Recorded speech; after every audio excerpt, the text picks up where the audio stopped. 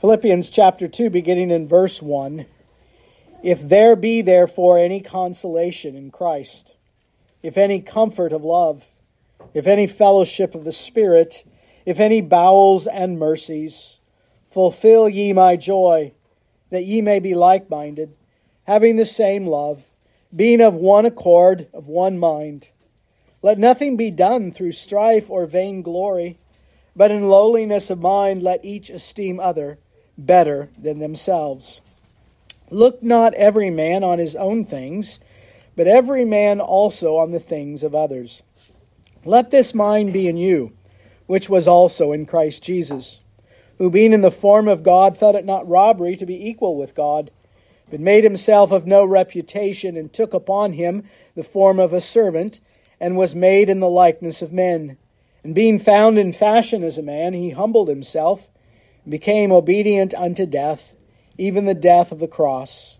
Wherefore God hath highly exalted him, and given him a name which is above every name, that at the name of Jesus every knee should bow, of things in heaven, and things in earth, and things under the earth, and that every tongue should confess that Jesus Christ is Lord, to the glory of God the Father.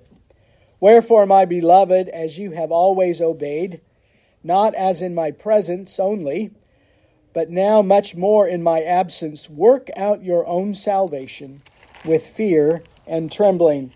For it is God which worketh in you both to will and to do his good pleasure. Do all things without murmurings or disputings, that ye may be blameless and harmless, the sons of God, without rebuke in the midst of a corrupt, crooked, and perverse nation, among whom you shine as lights in the world, holding forth the word of life, that I may rejoice in the day of Christ, that I have not run in vain, neither labored in vain. Yea, and if I be offered upon the sacrifice and service of your faith, I joy and rejoice with you all. For the same cause also do ye joy, and rejoice with me. But I trust in the Lord Jesus to send Timothy shortly unto you, that I also may be of good comfort when I know your state. For I have no man like-minded who will naturally care for your state. For all seek their own, not the things which are Jesus Christ's. But you know the proof of him, that as a son with the Father, he hath served with me in the gospel. Him therefore I hope to send presently, so soon as I shall see how it will go with me. But I trust in the Lord that I also myself shall come shortly. Yet I suppose it's necessary to send to you Epaphroditus, my brother, and companion in labor, and fellow soldier, but your messenger, and he that ministered to my wants. For he longed after you all, and was full of heaviness, because that ye had heard that he had been sick. For indeed he was sick, nigh unto death. But God had mercy on him, and not to him only, but unto me also, lest I should have sorrow upon sorrow. I sent him therefore the more carefully, that when ye see him again, ye may rejoice, and that I may be less sorrowful. Receive him therefore in the Lord with all gladness, and hold such in reputation. Because for the work of Christ he was nigh unto death, not regarding his life, to supply your lack of service toward me. And this is the word of the Lord. Please be seated.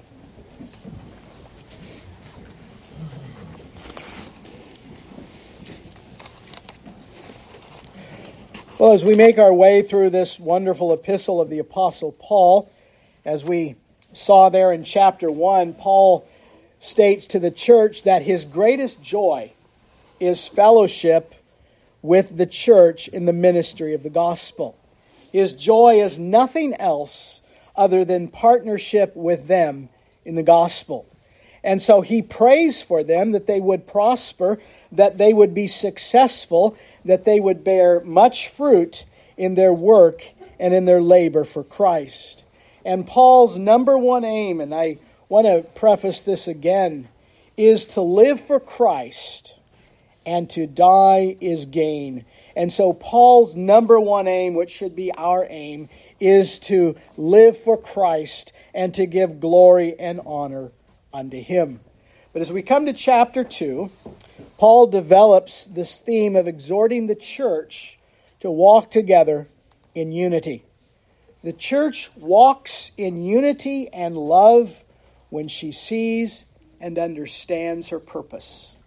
When the church does not see and understands its purpose, there will be divisiveness, there will be backbiting, there will be all of these things of which the Apostle Paul exhorts the church to do. And so the church is in unity with one another and with Christ. And it's very clear from this passage that our union is not just with one another, but our union is with Christ. And so Paul exhorts the church to walk in unity and in love. And so here in this second chapter, he begins in the first 11 verses to call them to live a life of humility.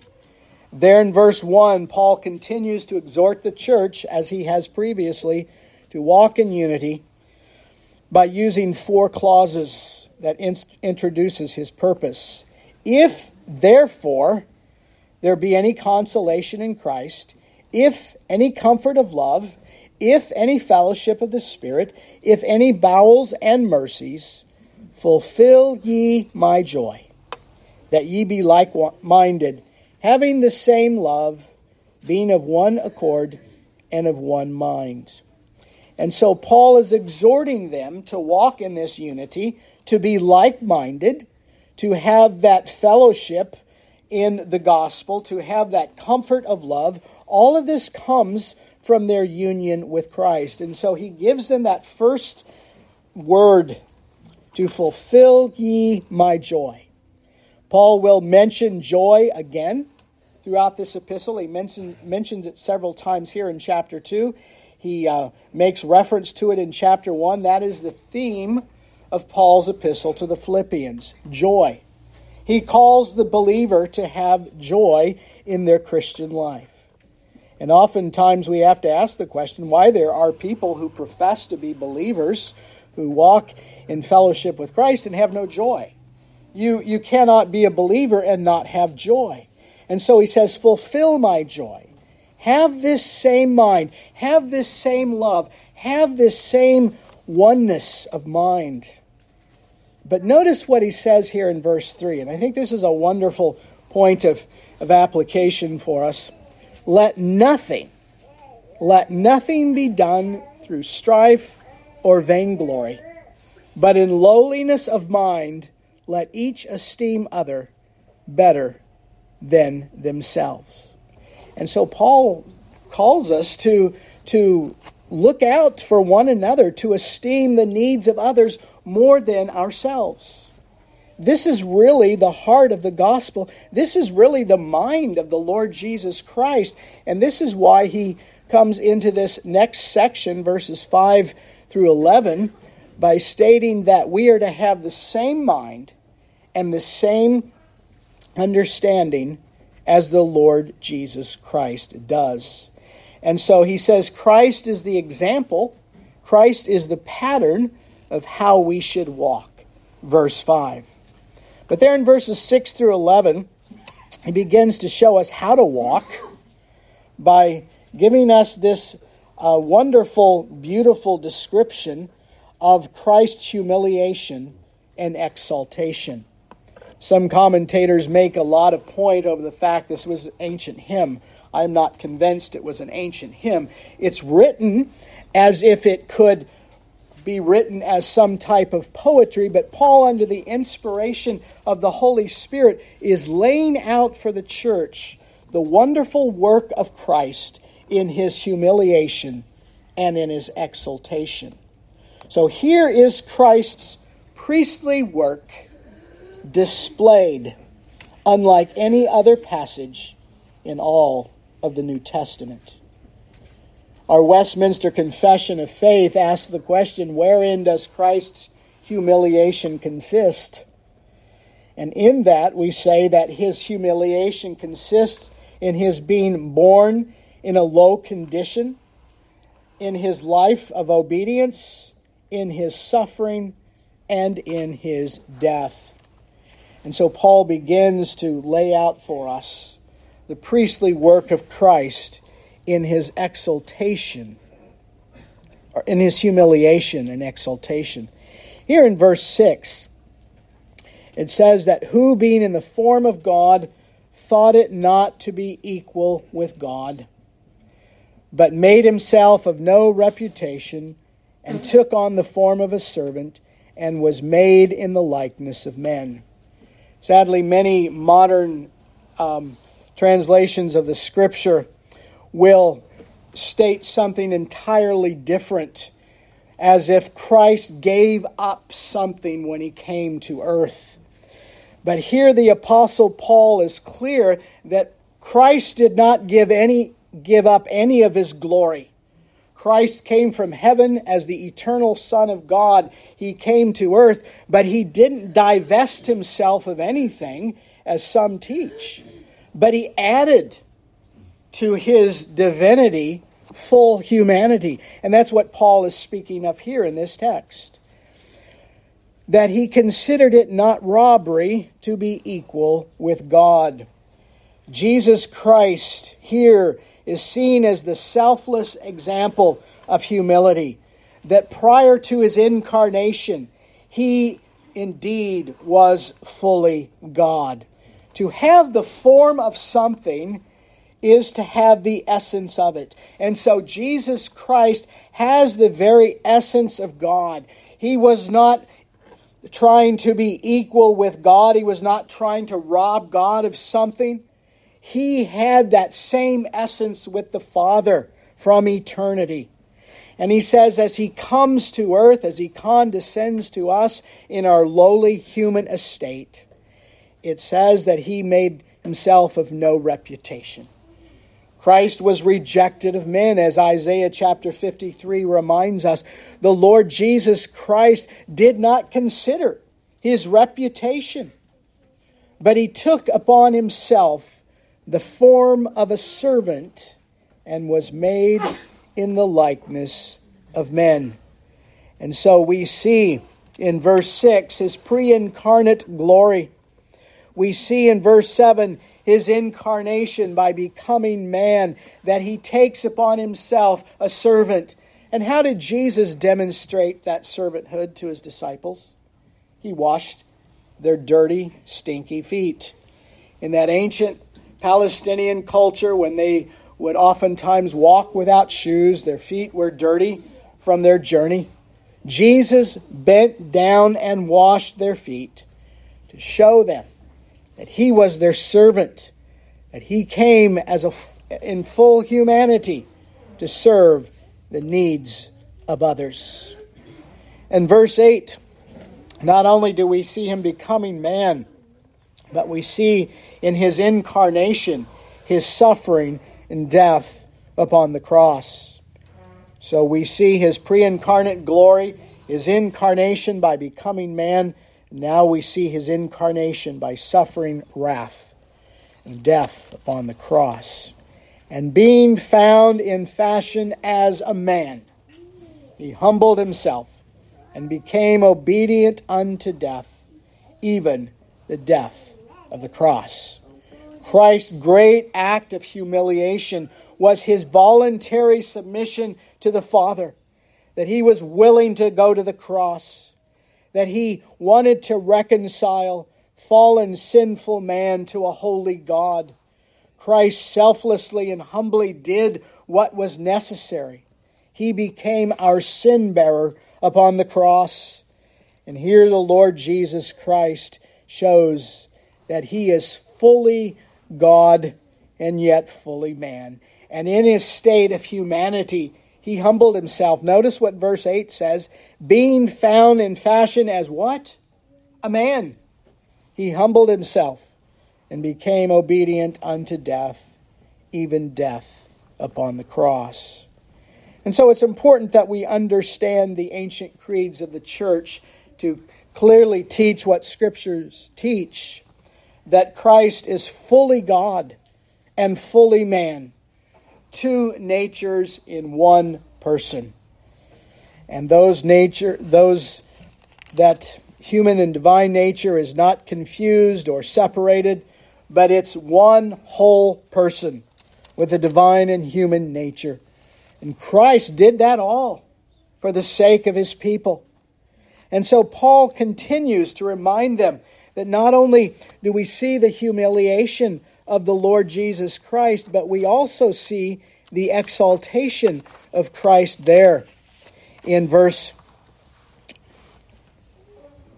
9, where he says, God hath highly exalted him, and given him a name which is above every name, that at the name of Jesus every knee should bow in heaven and earth, the tongue confess that Jesus Christ is Lord, to the glory of God the Father. And so in his work of exaltation, we see Christ being raised from the dead, that Christ in his full humanity was raised, body and soul, from the grave. He ascended unto his Father and sits at the right hand of the Father, waiting for that day when all of his elect will be brought in to his kingdom. And so he reminds the saints that Christ is exalted. We remember this and celebrate this every Sabbath day, the exaltation and the resurrection of the Lord Jesus Christ. That is the primary teaching of the book of Acts, is the resurrection of Christ. And that the Lord Jesus Christ was exalted and glorified, and we too will be exalted and glorified on that final day. And so Paul says that because of what Christ has done for us in his work of humiliation and exaltation, we are called to live in the same way, having that selfless act of humility one toward another. We cannot enter into the sufferings of Christ as it is erroneously taught by the Roman Church, but we enter into life with Christ, a life of service, a life of humility, and we too consider no reputation as we give up ourselves to serve the needs of others. And so Paul uses this to lead into this second point in verses 12 through 18, that they are to live out their sanctification in this corrupt age. That wherefore statement there in verse 12, a transition from this humiliation and exaltation of Christ to this call to work out your own salvation with fear and trembling. Now, this is oftentimes a difficult verse for some. Well, we're not called to work out our salvation. Our salvation is not of any doing of our own. But we must understand that there is the work of justification, where Christ declares the sinner righteous because of his perfect righteousness. Nothing can be done by us to receive that justification. But in our sanctification, as our confession teaches, there is the infusion of Christ's righteousness, and there is the work of the believer along with Christ, working out that salvation which is already within us. But not much more in my absence. Work out your own salvation with fear and trembling. Verse 13 is oftentimes ignored when people point to verse 12 that we are not to work out our salvation. Paul says, it is God that worketh in you, both to do his will and to do his good pleasure. And so God is at work in you if you are a believer. If you are walking in sanctification and holiness, which every believer should, we should be filled with the Holy Spirit and walk in that sanctifying grace that he has given to us. And therefore, as we live out that life of sanctification, he gives us another action statement in verse 14. Do all things without murmurings and disputings. Oh, how well we forget the age in which we live in. We can murmur and complain and argue about everything until the cows come home. But Paul says, do everything without murmuring, without disputing. When we live a life of selfless humility as Christ did, we won't be disputing, we won't be murmuring, we will not be complaining. And Paul says that by doing this, by putting off murmurings and disputings, you will show that you are blameless and harmless, the sons of God, without rebuke, in the midst of a crooked and perverse nation. One thing that the world cannot do is point the finger of accusation at a believer and accuse him of sin, because he's without rebuke. He's without fault. She is without rebuke or without fault, because we are regarded as blameless and holy in the sight of God. And in the midst of a crooked age, Paul's day was very crooked and perverse. Our age is very crooked and perverse. And yet we are called to live as children of light in the midst of darkness that is everywhere around us. And he says, as you do that, hold forth the word of life, that I may rejoice in the day of Christ, that I have not run in vain, nor labored in vain. As the word of God is preached, as the word of God is given, Paul rejoices that he has not labored in vain. Notice verse 17. He comes back again to this theme of joy. For the same cause also do ye joy, and rejoice with me. And so Paul has offered himself in service for the saints.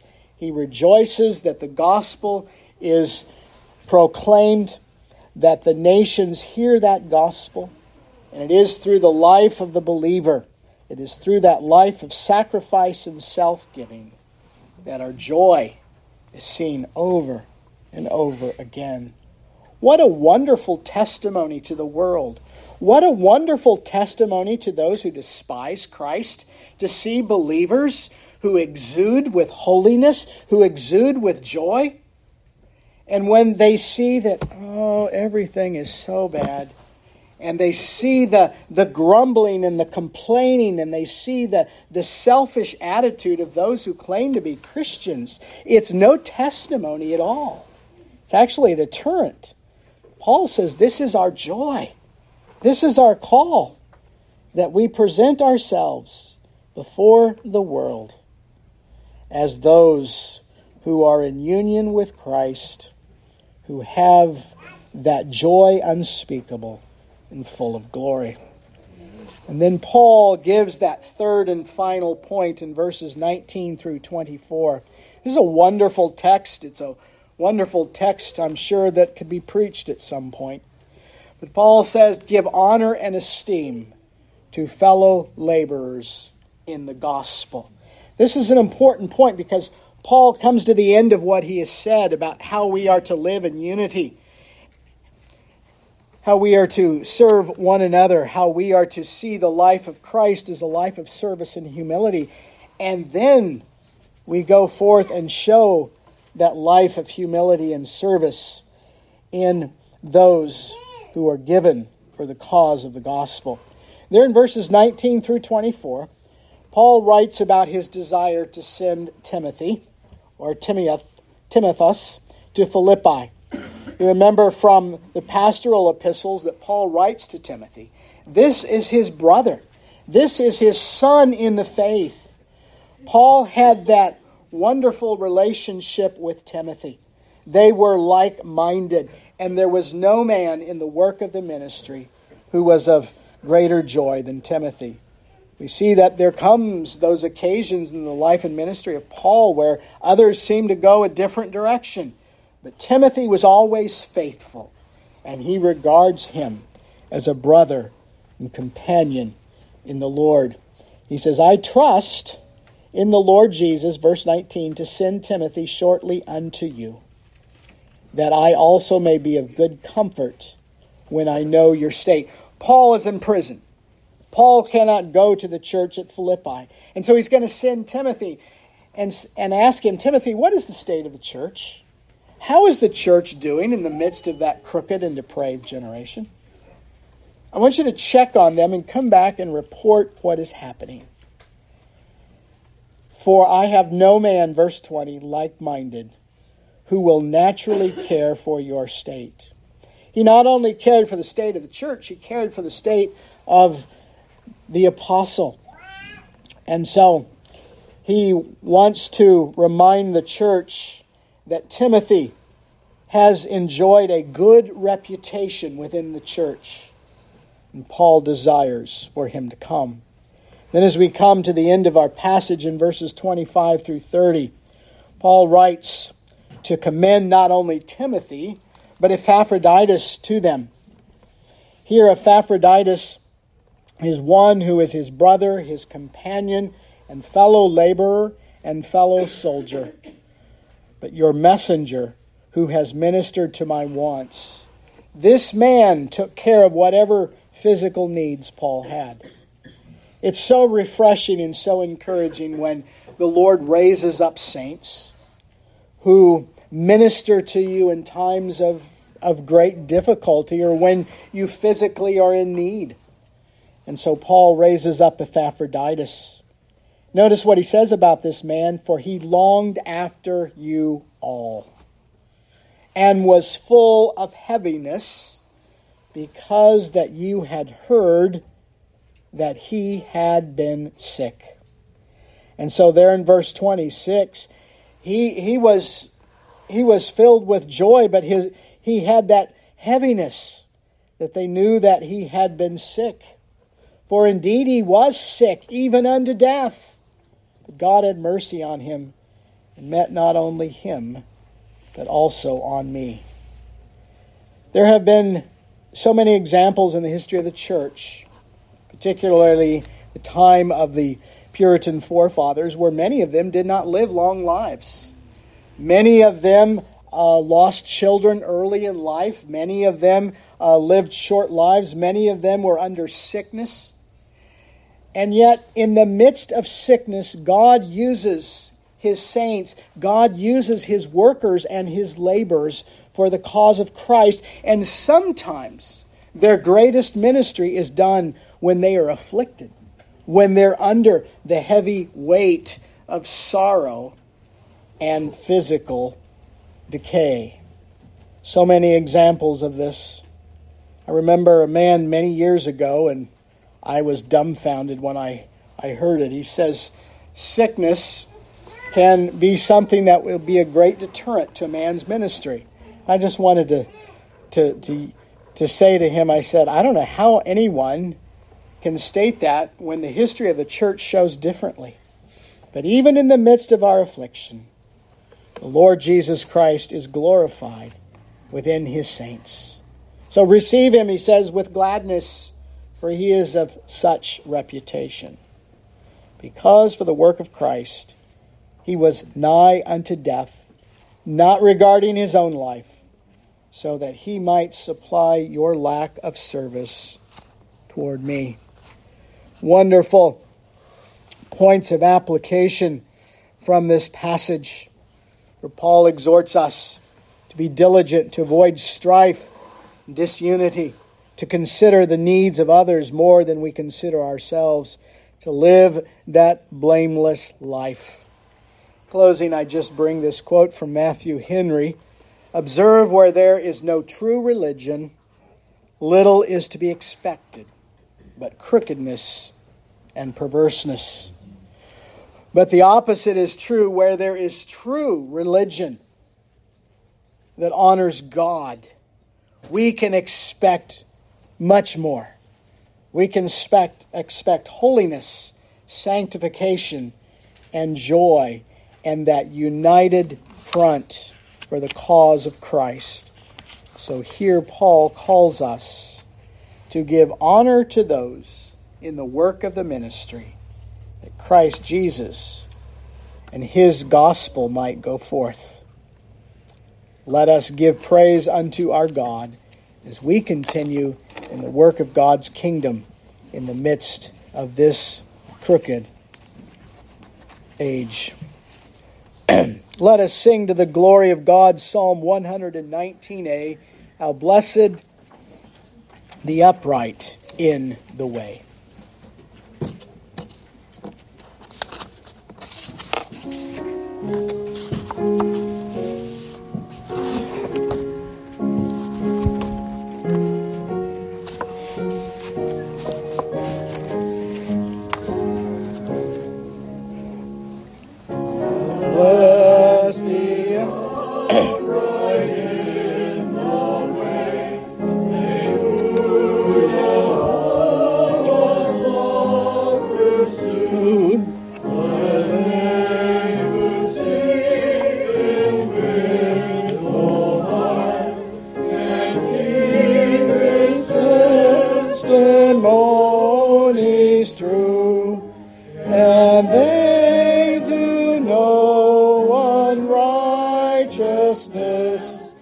But in